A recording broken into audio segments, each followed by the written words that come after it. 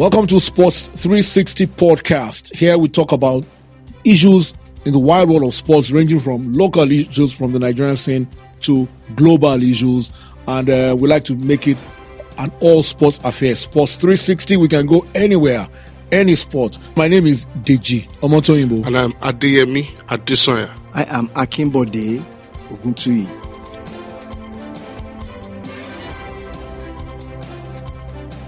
Anytime we have body, basketball tends to crop up, but we won't start with basketball today. Let's start with something local, something that brought great excitement, great innovation, but it looks like it's suffering from faulty execution, if I can put it like that. I'm talking about the MPFL app or MPFL TV. MPFL TV, yeah, same thing. The app, we've had issues over the past few years that our football was not on TV, contractual disagreements with the broadcasters, a couple of seasons, matches were not on TV, which we all complained about. But then came this innovation. There was an initial deal that didn't work, but then this Red Strike deal, and for the first few weeks, maybe 8-9 weeks, it was awesome. You downloaded the app, it was free for a while, you watch games. To be honest, the coverage, the quality was decent. The commentary quality was decent. Was excellent. Everything about it was very good. Was very good, and we're all enjoying it. Suddenly, a couple of weeks ago, it just went off air. And nobody has come out to say this exactly is what is happening. And that's something Yemi always complains about. Lack of when information. Things happen, we don't hear anything. Nobody tells us anything, and we need to know what's going on, because that is, Yemi, such a fantastic innovation. The good thing about it is that, when you have regular media has boundaries, has borders. SuperSport, as big as SuperSport is, it's only in Nigeria or Africa. Africa, yeah. But when you are online, you can watch from any part of the world. It's borderless. Yeah, actually, that's one of the fun things about the MPFL TV and the MPFL app. You could see, when it started, part of the strategy to let people be aware of its existence and to show the excitement of it was that we saw pictures of General Troll. Super Eagles manager watching in France or Germany. Yeah. We saw the Super Eagles coordinator watching in London. Okay, I remember. People talked about watching from Australia, from everywhere. So that's like you said, that's no, without border limits. Yes. Gave us so much joy to see our football, our Nigerian football being on display everywhere. But tell you what, it's a great innovation. Yeah. If it can be well managed. But my criticism of it at the start was, it was really restricted to just the matches. There's so much content, additional content you can put there. That will be generated. Highlights of the matches. Top goals every week. Team features, documentaries or short features about the teams and players and all of that. That wasn't being done, but that's not even my issue now. My issue is that it stopped, but and we don't know why it stopped. That is a part of the issue. Yeah. Remember that when content the app wasn't reaching out. Exactly. When the app was launched, they did something that I felt was brilliant. You could watch for, I think, 10, 15 or 12 for a month. Free? For free. And then you pay 1,500, 1,500 naira every month. That means you have access to like 4 or 5 matches. Yeah. And then at a point, I think they introduced the highlights. Okay. But like you said, when you have, because it's MPL, it's online, it's there. Some people will not be able to see the games. Some will see the highlights and they want some context around what happened. Like you mentioned, team features. And I think one of the issues we have locally here in Nigeria is that when associations and organizations, when they do things, they tend to forget that they are experts in various fields. I was at a meeting sometime last week when someone said the first time he had about a video assistant, it was like, what are we watching? Let's play game. What is video assistant? What are they analyzing? So for me, those parts of it could have been better contracted out. Yeah. It doesn't have to come from in here for the inner personnel of MPFL. Contracted out of people who could handle it. Let us talk around the league, because sometimes when you watch a game, you discuss tactics, you tell a bit about the team history, and you put that on a loop. So every time you go to the app, there's something to watch. it makes it easy for people to subscribe and to stay there. And to stay there. But when you just wait for game days, and that's all you get, and the highlights, it gets boring. What the issue now, Yemi, is it's off air. We don't know what's going on. A lack of communication continues to be the hallmark of everything that surrounds either the NFF or the LMC. And what is interesting is that they have a track record of doing things like this and going quiet. I think about a few years ago, the NFF put out an online link for guys to watch, for fans to watch a Super Eagles game. And people paid to watch that game, but they never got to watch the game. Because for some miraculous reason, the link just didn't work. The link didn't work. Things can go wrong. Technology can at times fail. But it's the communication. Maybe you go out there, we apologize. This is what happened. You couldn't watch the match. And if there's going to be a need to refund, you arrange and you refund money. And that's what I'm trying to say. It's a lack refund, yes. That's what you need to do. If you offer, if you promise a service and somehow, through no fault of yours, except you're trying to tell me that you're trying to swindle people in the first place. Let me explain something to you that I think maybe they didn't put into consideration. Now they had the production consideration, but they didn't have a programming consideration. Yeah. Programming in the sense that having a bouquet of programs. Now they've probably pumped in money into production, but didn't pump in money into programming. Exactly. Now, whilst not pumping money into programming, they also didn't pump in money into marketing. Now you have to ask yourself, how much value does the NPFL app, watching 4 matches in a week, offer to the average Nigerian fan? How much value? At 1,500 naira a month. Now, for some reason, the NFF president came out and gave us a very outlandish, they will make 18 billion naira in 1 year. Hold on. I'm going somewhere. Yeah. I'm going somewhere. And it sounded very nice. But without considering that how much value am I offering to these people for me to be able to attain that 18 billion? Now, hold on.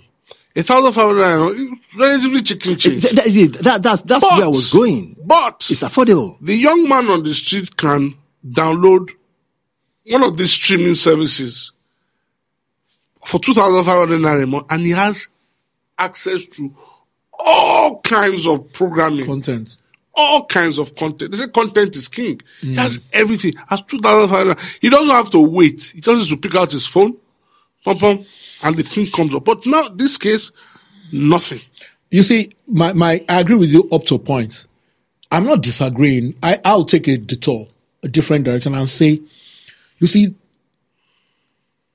at times we need to go out of our way to support certain things. Because what the NFF president said is possible the long run. Of course, on the long run.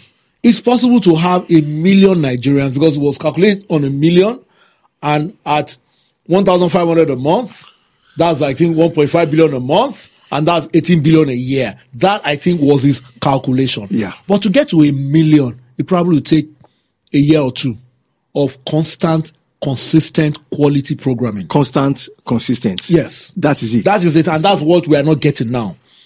Now, also, I was thinking about something. Couldn't they just make this a Nigerian football app and include everything? You can't show people Super. I'm just thinking now. You can't show people Super Eagles matches, but right now, Super Eagles are in camp and all that. Add additional content like that about the other national teams, Falcons, and all of that.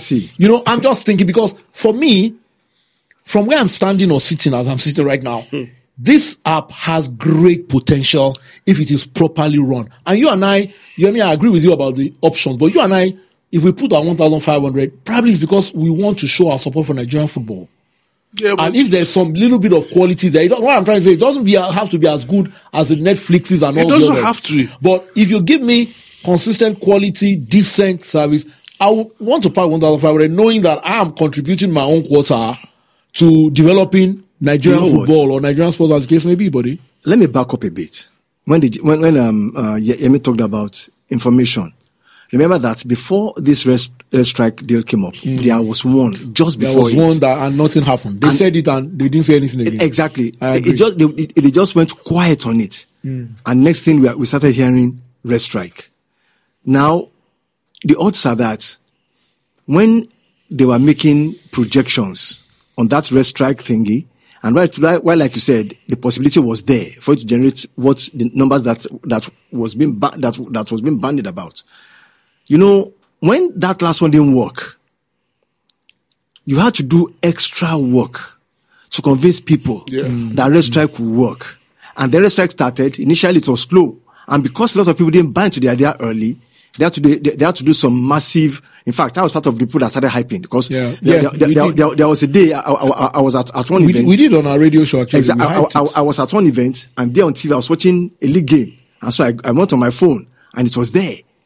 No, sorry, we were watching on our phone, and then someone said, "Oh, it's also on TV." And then I was like, "Oh, this is interesting." Some kept it on their handsets and tabs, and we're watching both their tabs, and it was novel. It was good, and then people started buying into it. I don't know what figures they had.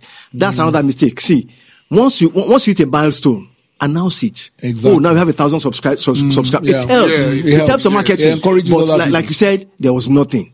Now that this one had gone off now, and there are rumors flying around, you know, that's what happens when there's information vacuum. Yes. Oh, they have not paid X, they are owing Y, and now people are wondering. So what will happen now is that from where I'm sitting, like you, when they come back with another one, see, you now have to climb a higher mountain. Yeah. Because people have to convince people to buy to log into it. And like could you said, could it be that, you know, because in this media industry, I think people make a mistake of expecting returns early. Early. I had the privilege of advising somebody about who wanted to set up a station recently. I told him, when you set this thing up, put in a part of your startup cost should be 1 year running costs, salaries, logistics, and it was like 1 year. I said 1 year. You are putting up a station in a market that is already there are about 20-something radio stations in Lagos already. 1 year has been generous. So 1 year has been generous. At least you need to gain some traction, gain popularity before you start thinking of money. The man was like, no, you can't wait 1 year. And that, I think, is a problem.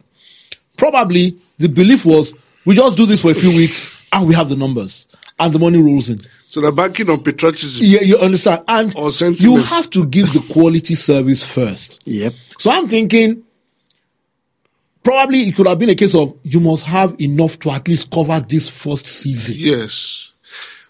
Effectively and, you know, and properly.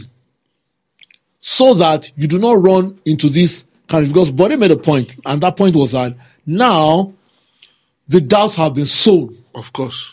Again. And if this resuscitates, we're all going to have serious doubts about it. For how long would it last? And that's not good. You know, we've spoken about the fact that a lot of rumors are circling. One of such rumors is the fact that the overall funding is coming from pockets of individuals. So you ask yourself, what institutional structure did they even have in place in the first instance? Yeah. Obviously, none. What kind of processes did they put in place in the first instance? At this rate, none. Doesn't seem like there was any. So you can't go to market and wish on a star and believe that the product will sell, because we can appeal to your sentiment, we can appeal to your patriotic side, and people will buy. We can't continue to sell the Nigerian football product on the basis of patriotism, sentiment. It is our own. You have to offer quality. You have to offer quality. You have to offer value. Value, yeah. That's because you are coming into a market that is already saturated, filled with so much options for the average Nigerian. Now, Emeka Onwuka always says something, and I think Biola Kazima, another person that says this, and you have also muted it, that Nigerian football needs a new set of fans. And the MPFL app was a great opportunity to get Nigerian football a new set of fans. On a global scale. Yeah, on a global scale, domestically, all over. The point that Yemi has just made that interests me is that funding for this project was coming from private pockets. You can't do that. You can't. Because see, except you have apologies. Hold on. Deep bottomless. That's an apology for all who are involved. If for private, That's not the proper business model. Exactly. What it means is that too. So when the money is made, it goes into private pockets. Look, like you said about the person that wants to set up a radio station. This kind of project, you should bear in mind, if you don't have that, you have X amounts set aside to cover the whole season if possible. Yeah. And work with the understanding that you may not make a penny until people are sure. Because the main thing that people are looking for is consistency. Yeah.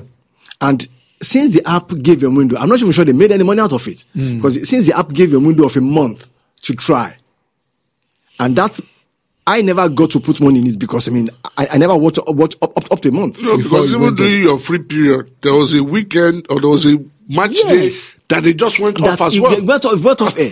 Exactly. During the so-called period. Because this model, you look at it, that's what the NBA is using. The NBA app. Yes, they have the NBA that's app. A model.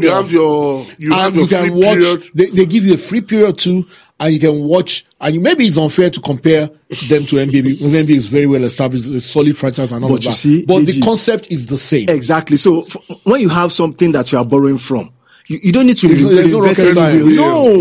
just copy and paste. And the NBA app, trust me, the amount of things on the NBA app is unbelievable. It's awesome. So for me, the challenge, I don't want a situation where this is just mistakes have been made. Yeah. But this, I still see, it's still the way forward. Yeah. Exactly. So, Deji, see, for me, wipe the slate clean and restart and know that we're in this for the long haul. This time, do it properly. Contract out stuff, have a proper structure, and get the funding. Deji, look, if you have, for me, see, if you have a proper business plan, and you go to a bank, that, hey, this is what we have. And this is our plan. These are the numbers. This doesn't have to stop. It didn't have to stop when it did. Because if it stopped out of lack of funds, it's meant that somebody didn't do a proper job. Let's put a caveat here.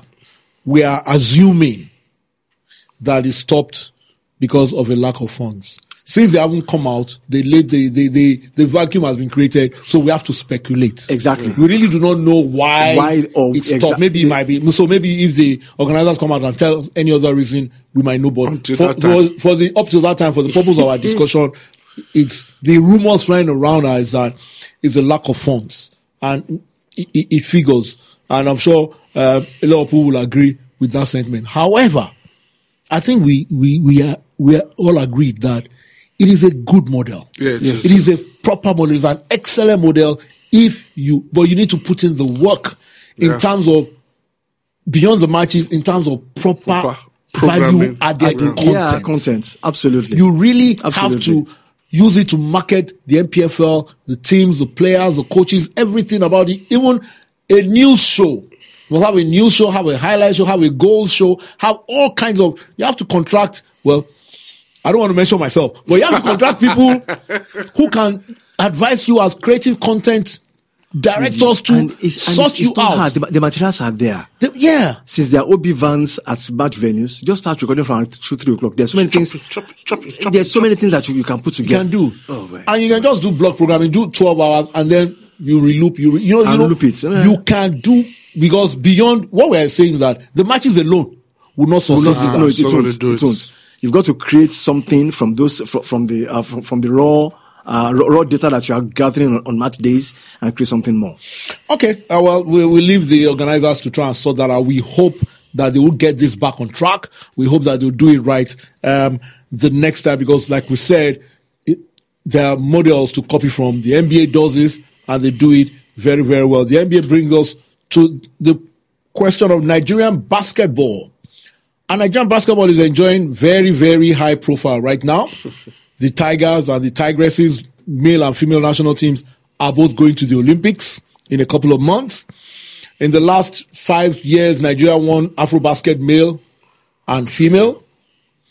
And this season, 8 Nigerians, 2 of them born and bred in Lagos and Port Harcourt, were drafted in the NBA. Bode is a basketball buff. Bode can correct me if I'm wrong, but I don't think any African country has been able to achieve that. 8 Nigerians of, born here, not born here, but they are Nigerians. They can claim their ancestry as, they can have Nigerian passports. See, even those two, Lagos and Port Harcourt, Yes. in the same year, nobody has done it. Nobody has done that. We're talking about Udoka Azubuike, 27th overall pick, Utah Jazz. He's 21 years old, 7 feet tall. He was born and bred in Lagos. Precious Achiuwa, 20th overall pick, Miami Heat, 21 years old, 6'9", born in Port Harcourt. They grew up here. They learned the rudiments of the sport here. They developed themselves. They are now in the NBA. That's huge. Coupled with the fact that both national teams are going to the Olympics, that's also huge. Yeah, it is. Is basketball the next big thing in Nigeria, buddy? Is that the question? It is a question. No, It is a question. Let's relax a bit. No, seriously, G. Basketball has been the next big thing in quotes for For a several while. years, Okay. for a while. Ever since Akeem Olajuwon burst on the scene, in the finals of 83, 84, I think. Ever since that time, basketball has been the next big thing. But sadly, it has not fulfilled that potential. Now the belief now is that it's about to go on from being the next big thing to be the big thing. Okay. So from potential now to actualizing. Okay. And the Olympics will provide the perfect window, the perfect opportunity. Because for one, there are no other team sports from Nigeria that's going to the Olympics. Yeah. So the eyes of the nation will be focused on the basketball team. And you know the way it is. Just like the Super Eagles regalvanized Nigeria in 94 and 96 yeah. and refocused, because before that time, remember, the Eagles were getting wobbly. In fact, they started getting some funny names, Papa Eagles. Papa Eagles, Exactly. Super Chickens. And the Nigerians are beginning to focus on the age grade team. So now, if the Tigers and the Tigresses, if they do well at the Olympics, I think basketball can get over that hump and become the big thing. Yemi, with that potential that the picture body has painted, with the positive results, including, I think, the Tigresses getting to the last 8 at the last World Cup, and all these performances in the last few weeks or few years. Are we not making the same mistake we made with football of not marketing this potential properly? Because I'm not aware as we speak that any corporate sponsors have lined up behind the Tigers or the Tigresses. Maybe I'm wrong. Maybe I don't know enough, or maybe there's some things going on in the background. But with what we're seeing, are we doing enough in terms of showing the corporate world the value proposition they can get supporting the Tigers? And by so doing, we have a sustainable system whereby basketball continues to flourish. Like you, I don't know. Okay. And I say this because I can't see anything happening. But I see opportunities. I see possibilities.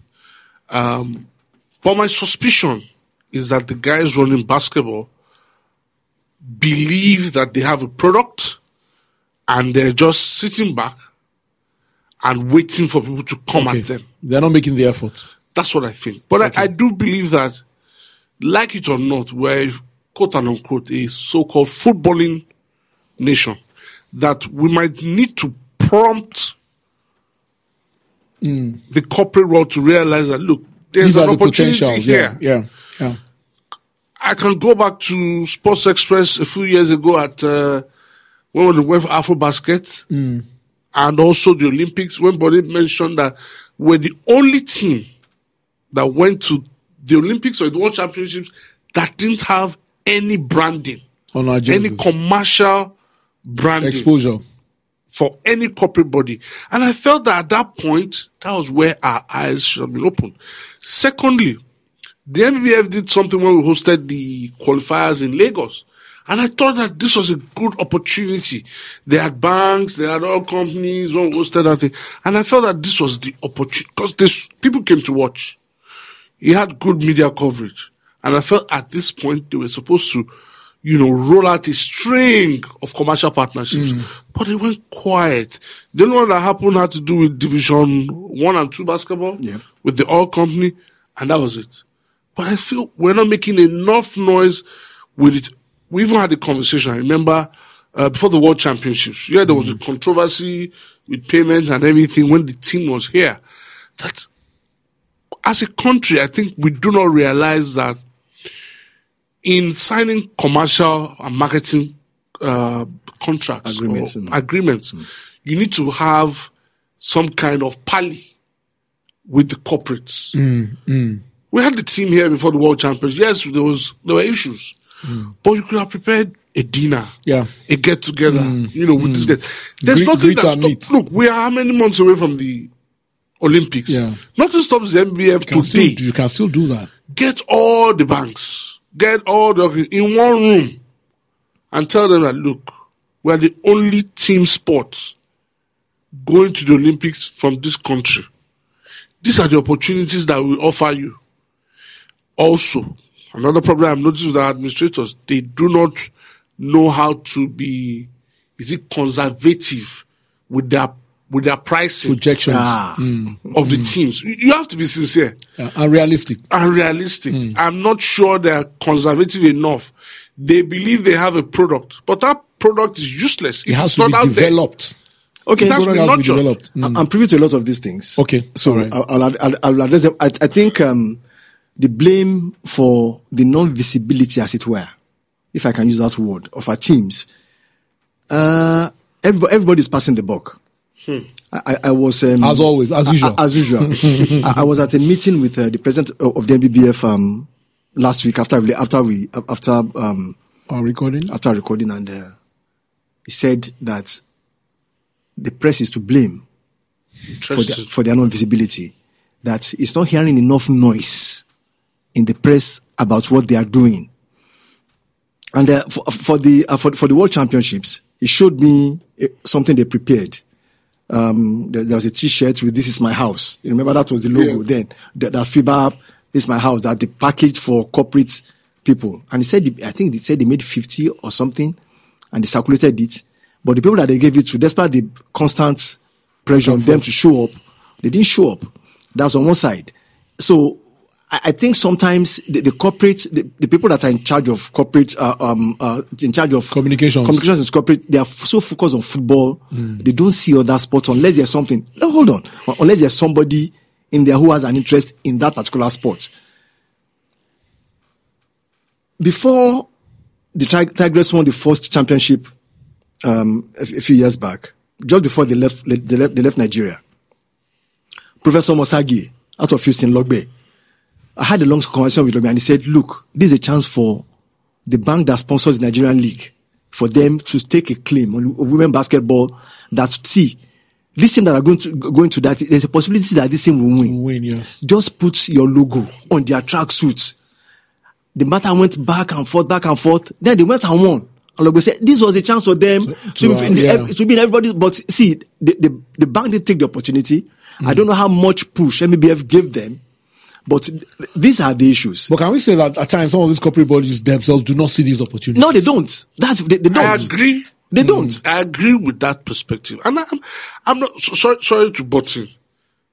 I will not defend, nor agree with what Bosakida said. Why am I saying so? At that qualifiers in Lagos, I know the caliber of bank executives that I saw. There was a bank. So look, it comes out to what I said. They were there, they saw, and then they did nothing. No, hold they did nothing. Hold on. There was a bank CEO there. There was a deputy managing director of a bank there, and Musa Kida cannot tell me that if you sent out these things to these guys and they didn't respond, he can't pick up his phone and call one of those CEOs that I saw that day and say, "Guy, we have this thing with you, but do it." There are both sides. It's both sides. Yeah. I mean, there are both sides to the argument. Maybe the administrators probably are not pushing enough. That's what I think. The corporates themselves, I think, Bode made a point, are too focused on football. Sometimes you just invest. Because, when the Super Eagles are going to the World Cup, let me tell you, a lot of times, it's not that the NFL marketing department does anything. No. Everybody jumps on the bandwagon because they want to get on it. And you find competing brands even outbidding themselves to be a part of it. So, what we're saying here is that, okay, football, everybody loves football. We're a footballing country. But we are saying here that basketball presents an opportunity. I'll get to the playing side now. For a lot of people don't even know that there are probably hundreds, I don't want to maybe about dozens of Nigerian young Nigerians, both men and women in American universities that are coming through the system, scholarships coming from here. Yes. I don't think a lot of people know that. A lot of people do not know the amount of talent pool, or actually the kind of talent pool that we have. And that brings me to the next topic of this discussion. But in terms of talent, there are pros and cons, and I'm going to attack you, not you, but to defend the position that I've been saying. During these qualifiers for this work, for the male team, we used so many players. Close to 50. Fine. And it just underlines the talent pool that we have. The good side is that all these guys are Nigerians. You and I are no more Nigerians than them. Some of them grew up here. Some of them did not grow up here. Some of them, our names are unique. If you say Nigerian name, you will know this one is a Nigerian straight away. So you know them as Nigerians, and they played. But a school of thought feels that it has a negative impact on development. I know that we've not played basketball for 3 years, but on development on the home front, when we go packing the team full of quote unquote foreign-based Nigerians, as it tends to be happening in football too now. What do you say to the fact that it doesn't seem to give this a home-based basketball player a path to the national team when you pack it full of Nigerians? They are Nigerians, agreed. We'll get to the non-Nigerians that are getting to the team in a bit. But the Nigerians who are either ancestral, bloodline age, or who qualify as Nigerians, fine. But what's happening to the home scene? We all know the politics that have played out in the past 3 years. And I honestly don't think we can have this discussion until the league is playing and fully functional. Okay. As for it's too late for these Olympics. We're talking about the future. Definitely. The other argument from my side, or the other defense from my side, is that unlike in football, where you can go to tournaments and rotate 14, 15 players, and 5 or 6 may never see action, it's not possible in basketball. Everybody on the roster will play. At least the roster of 12. At one point, they will step on that floor. Yeah. And the 2 minutes or 2-3 minutes that you spend on the floor can be crucial. So you want a team that is 12 deep. Okay. 12 strong. So I think for basketball, you can defend the argument that you need the best of the best. Okay. And your best should come from anywhere. The best player in Nigerian basketball league, before it went on vacation, the best player was almost 40 years old. Okay. That's the truth. And the next best in the same age range. And so I think that was why the NBBF and Total, who sponsored the league, went into Division 1 and 2. Okay. To develop grassroots, to push up more fresh talent. But just like in football, there's a flip side to that. Because no sooner do these guys develop that they go on scholarship abroad. But however, there's a window that the Basketball African League has opened. Okay. Which means that players who thrive here can play for any of the two teams, can show for any of it on the continent and still get a chance. Because I mean, as it is now, the Hoopers from Port Harcourt, one of the teams representing Nigeria, I know they have a couple of Nigerians who school in America. Okay. Who are coming back to play for them. Okay. So I think that will present opportunities for us to see. I would want to see the next African Championships. If or when the league has started and we have seen enough games, I want to see how many players from the home league will be invited. Until that time, I won't hold. Okay. I'll stick with you. From what you've said, 50 players using we have enough talent pool of Nigerians. Absolutely. Abroad. So why are we? Mike Brown is the coach now, the former NBA coach, was still working in the NBA. Why are we now having situations where Americans, we want to start naturalizing Americans to play for Nigeria? Spencer Dinwiddie, and the latest one, Monte Morris. And you find Mike Brown saying, yeah, Monte Morris wants to play for Nigeria. Personally, I don't know whether you agree. You have more insights. Personally, I feel it is wrong. In fact, I'm being nice. It's ridiculous. Look, I agree with you. It's ridiculous. It's Why are we going insane. to look for Americans who have no lineage? We are not looking. They are the ones looking. There's a difference. But you know, why do we need? Because to be honest, with all due respect to these guys, they are average NBA players. No, they're not. Montemori is not average. Spencer Dinwiddie is not. But seriously, the point I want to make here is that in football, we actively go shopping for them. Yes. This is the flip side. This is the flip side. No, seriously, they are shopping for us. They are the ones shopping for us now. Somebody in MBF said, "Look, these players, they are free." So some are saying that the coach has said that the next time he goes to the Olympics, he wants to come back with a medal. So it's likely that the players are approaching the coach and flying the kite. Should we agree to that? Honestly, we should not. But I'm just saying that at this point, I will not blame the MBBF. Why? Let us wait. They are not look.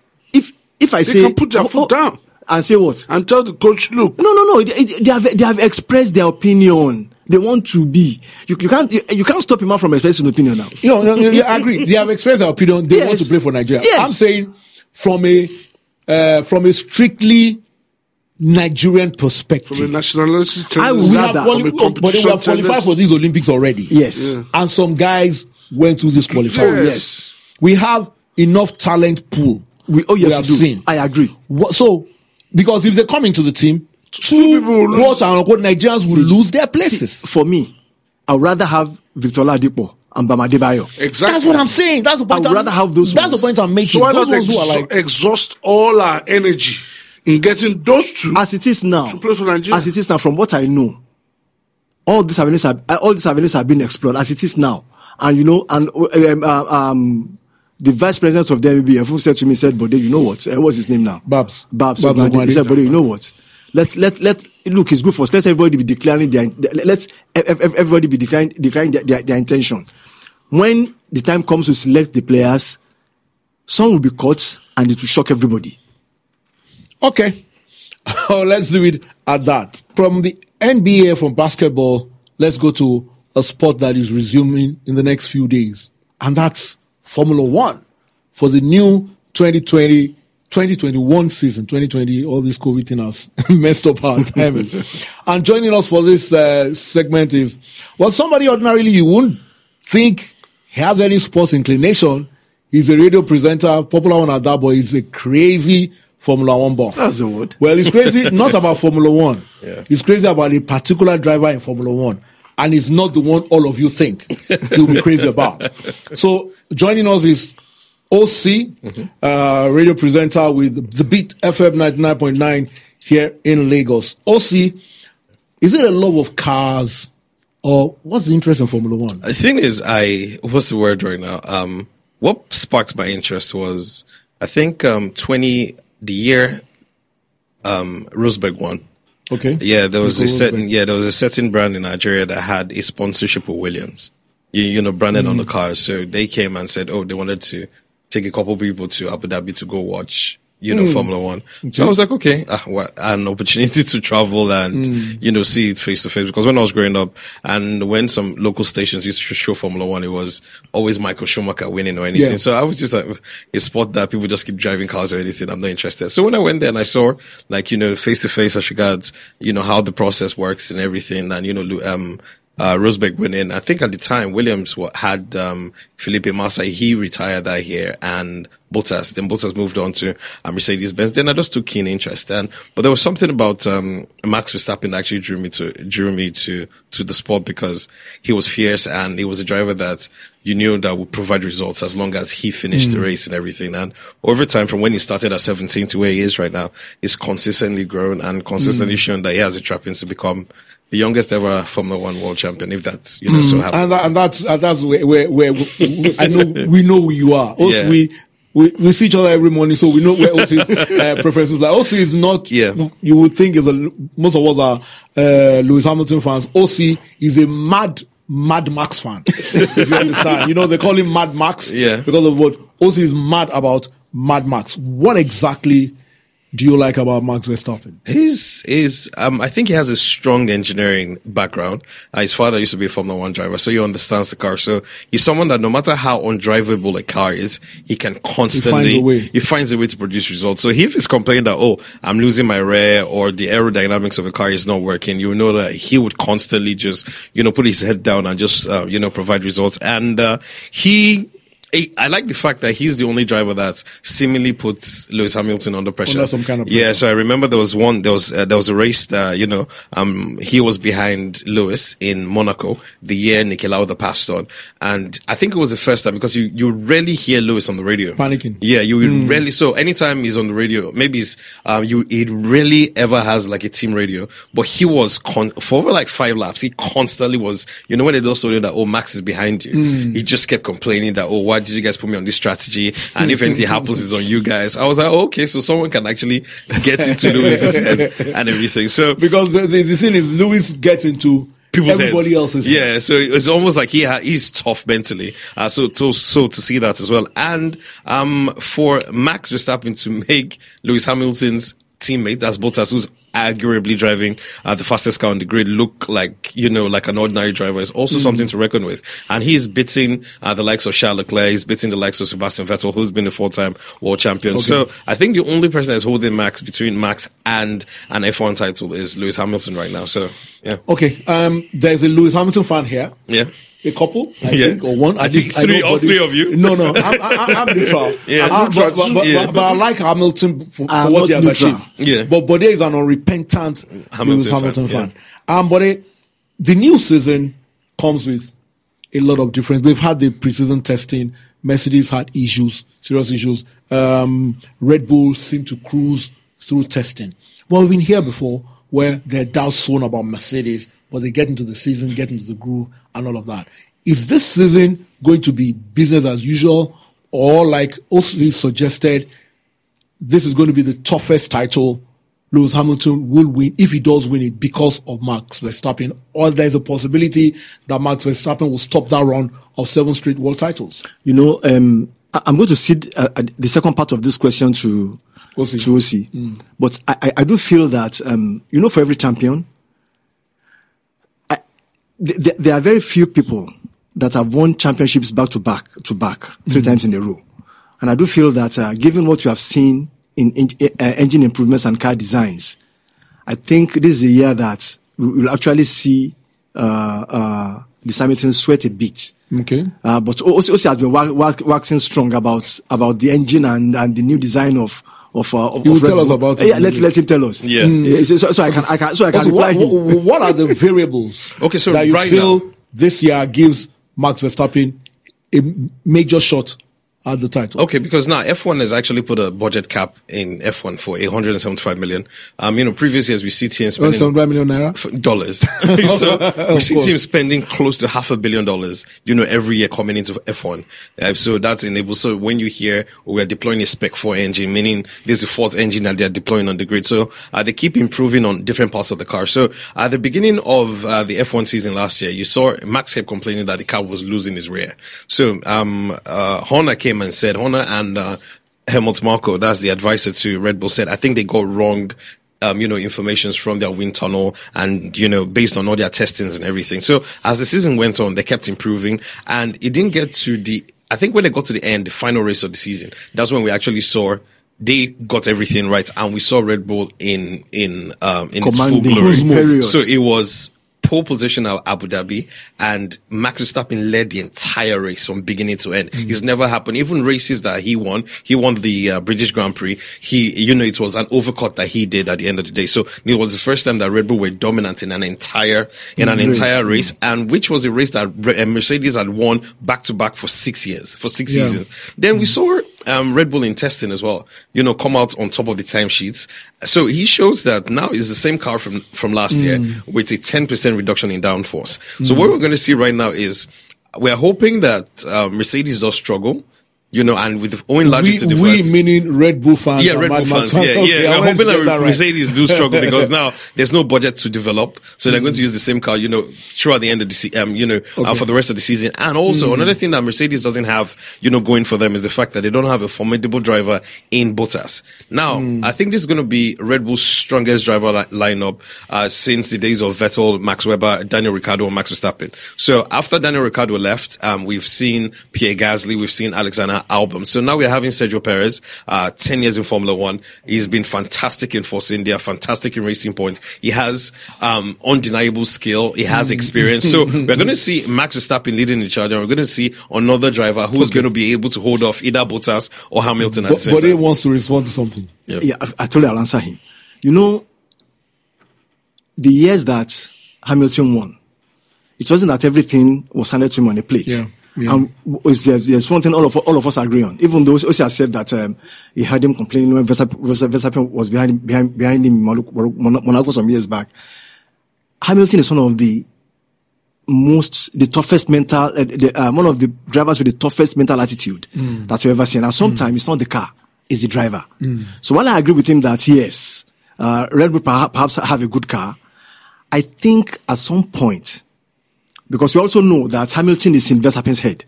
And like Osi has been saying for the past 3-4 weeks, this race is very crucial. The first race. This first race. Yes. If by any stretch of the imagination, Hamilton wins it, it's over. Okay. Because, no, see, you know why? Because now you have a car that is superior in quotes. You now lose. You still lose. But it's a long season. It's a long season. This is not it's not it's a long season. It's a long season though. And Yemi, what is it about Lewis Hamilton that makes him such a formidable opponent? He's seen off the likes of Kimi Raikkonen. He's seen off, in fact, Sebastian Vettel. Somebody said something exists in between Vettel's ears, and the name is Lewis Hamilton. We've seen Vettel for 2 straight seasons make horrendous mistakes. Driving a real good car. Driving a real good car and all. And also, we have to admit, Lewis Hamilton, there was a time he won Formula One not driving the fastest car. Well, that was arguable. That's that because that season. That was trying to remember that's 2007. Yes. Yeah, with McLaren. So at that season, we had cars. It was when Formula One was still Formula One, where we had like 3, where it was fought down the wire. So that season we had Ferrari.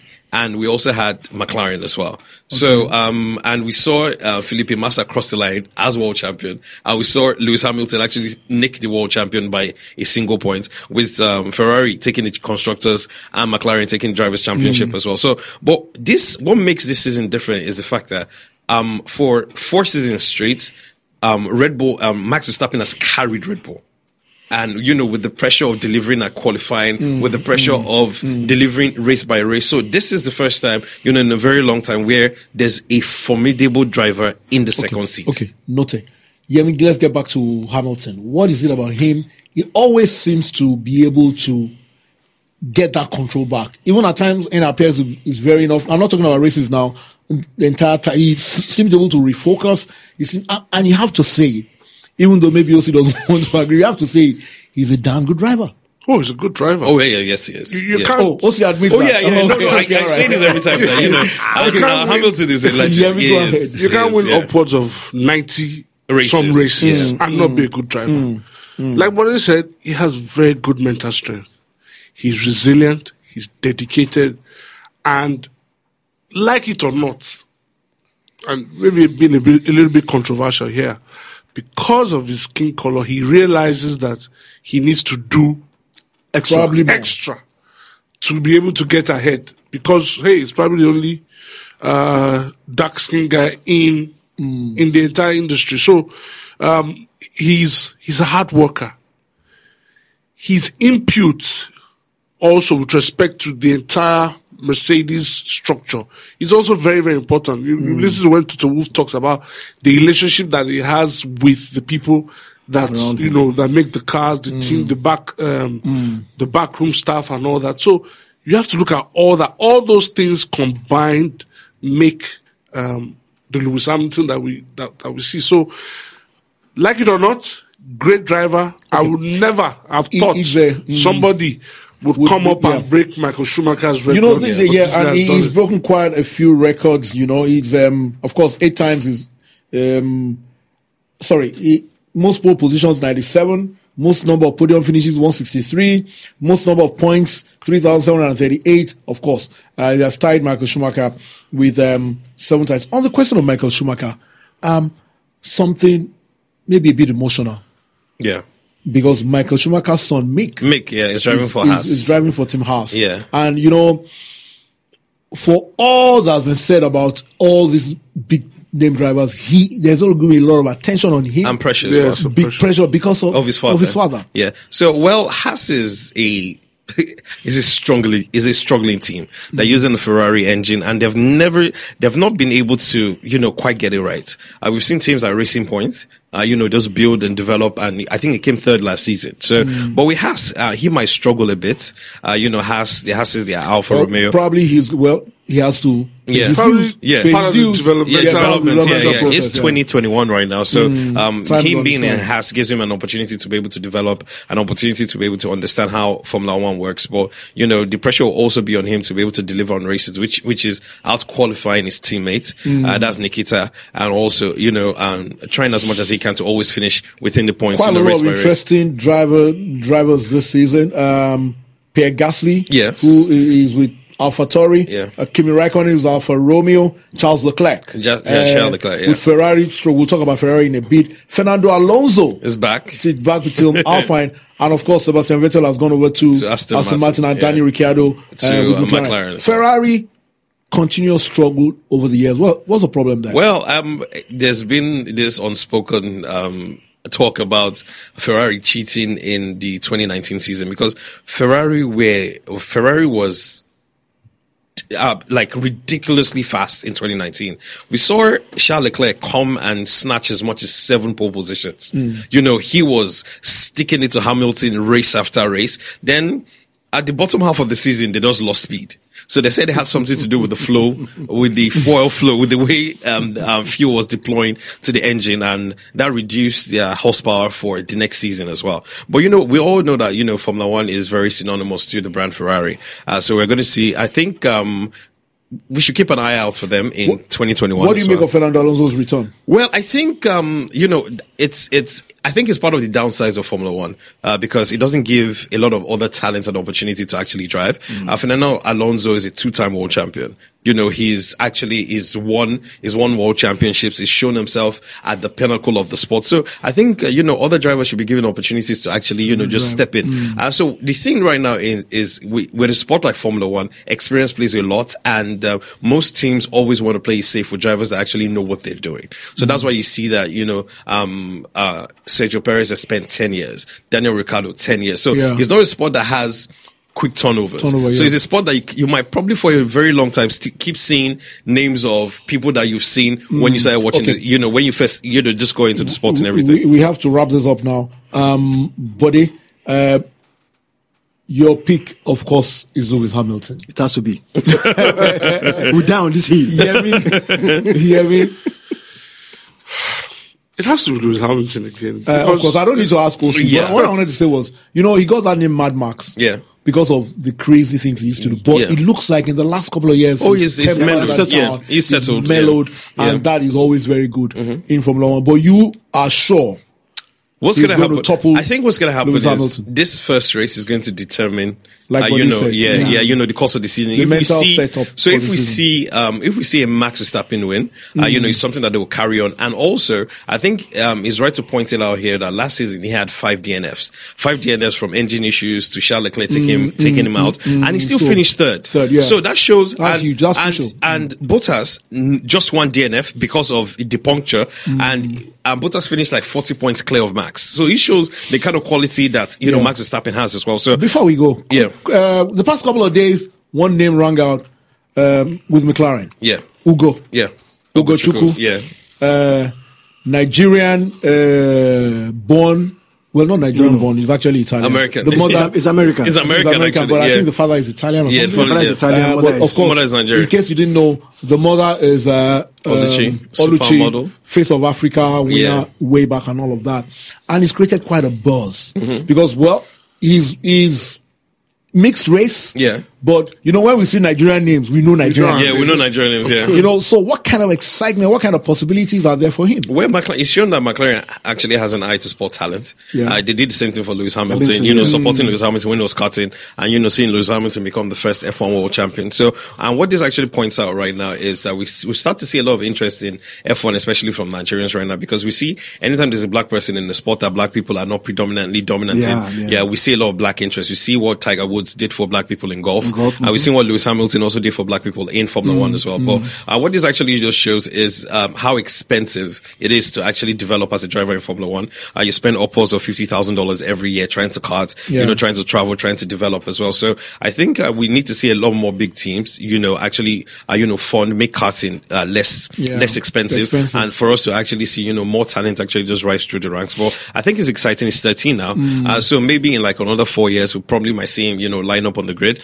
We saw Max being the youngest ever Formula One driver at 17. So he's 13, so he has 4 more years to GP2, F3, F2, and just Lewis develop. Hamilton, Max Verstappen, 1 and 2 in no particular order.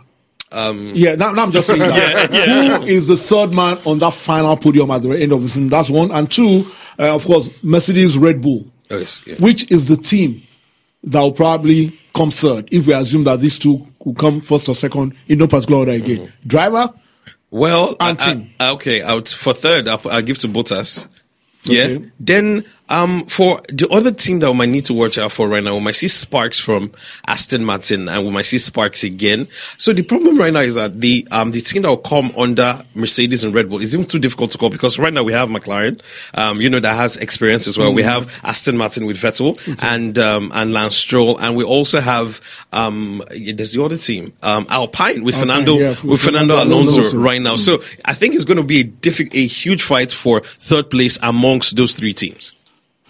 Yeah, so you can't really say, this team is going to win, because I think they're going to fight it down to the wire. No Ferrari. What would be no Ferrari. What would be a successful season for Mick Schumacher? Well, I think there are 20 drivers. If he finishes 10th, that'll be in the top half. Yeah, in the top half. Yes, that'll be a fantastic season for him. Yeah. Well, certainly, many Formula One seasons you look forward to it, but this season you look forward to it more. Yes. Because it looks like it's going to be more competitive, it's going to be tighter, and Mercedes will not have it all their way. But I hope they are not sandbagging. Well, I hope it's not a false hope. And Mercedes will just come and blow everybody out of the water. Yeah. I also thank you for giving us your insight. No problem. I'm sure a lot of you have listened to us. You think it's a Formula One, but if you ask, well, he's also a Manchester United fan. He's not happy about that because right now, United are all over the place. Yeah. But it's good to have you on the show. I really appreciate your coming. So, for my regular sidekicks, Yemi and Buddy, thanks for your time and thanks for listening. It's been Sports 360 Podcast. Boom. Bye-bye.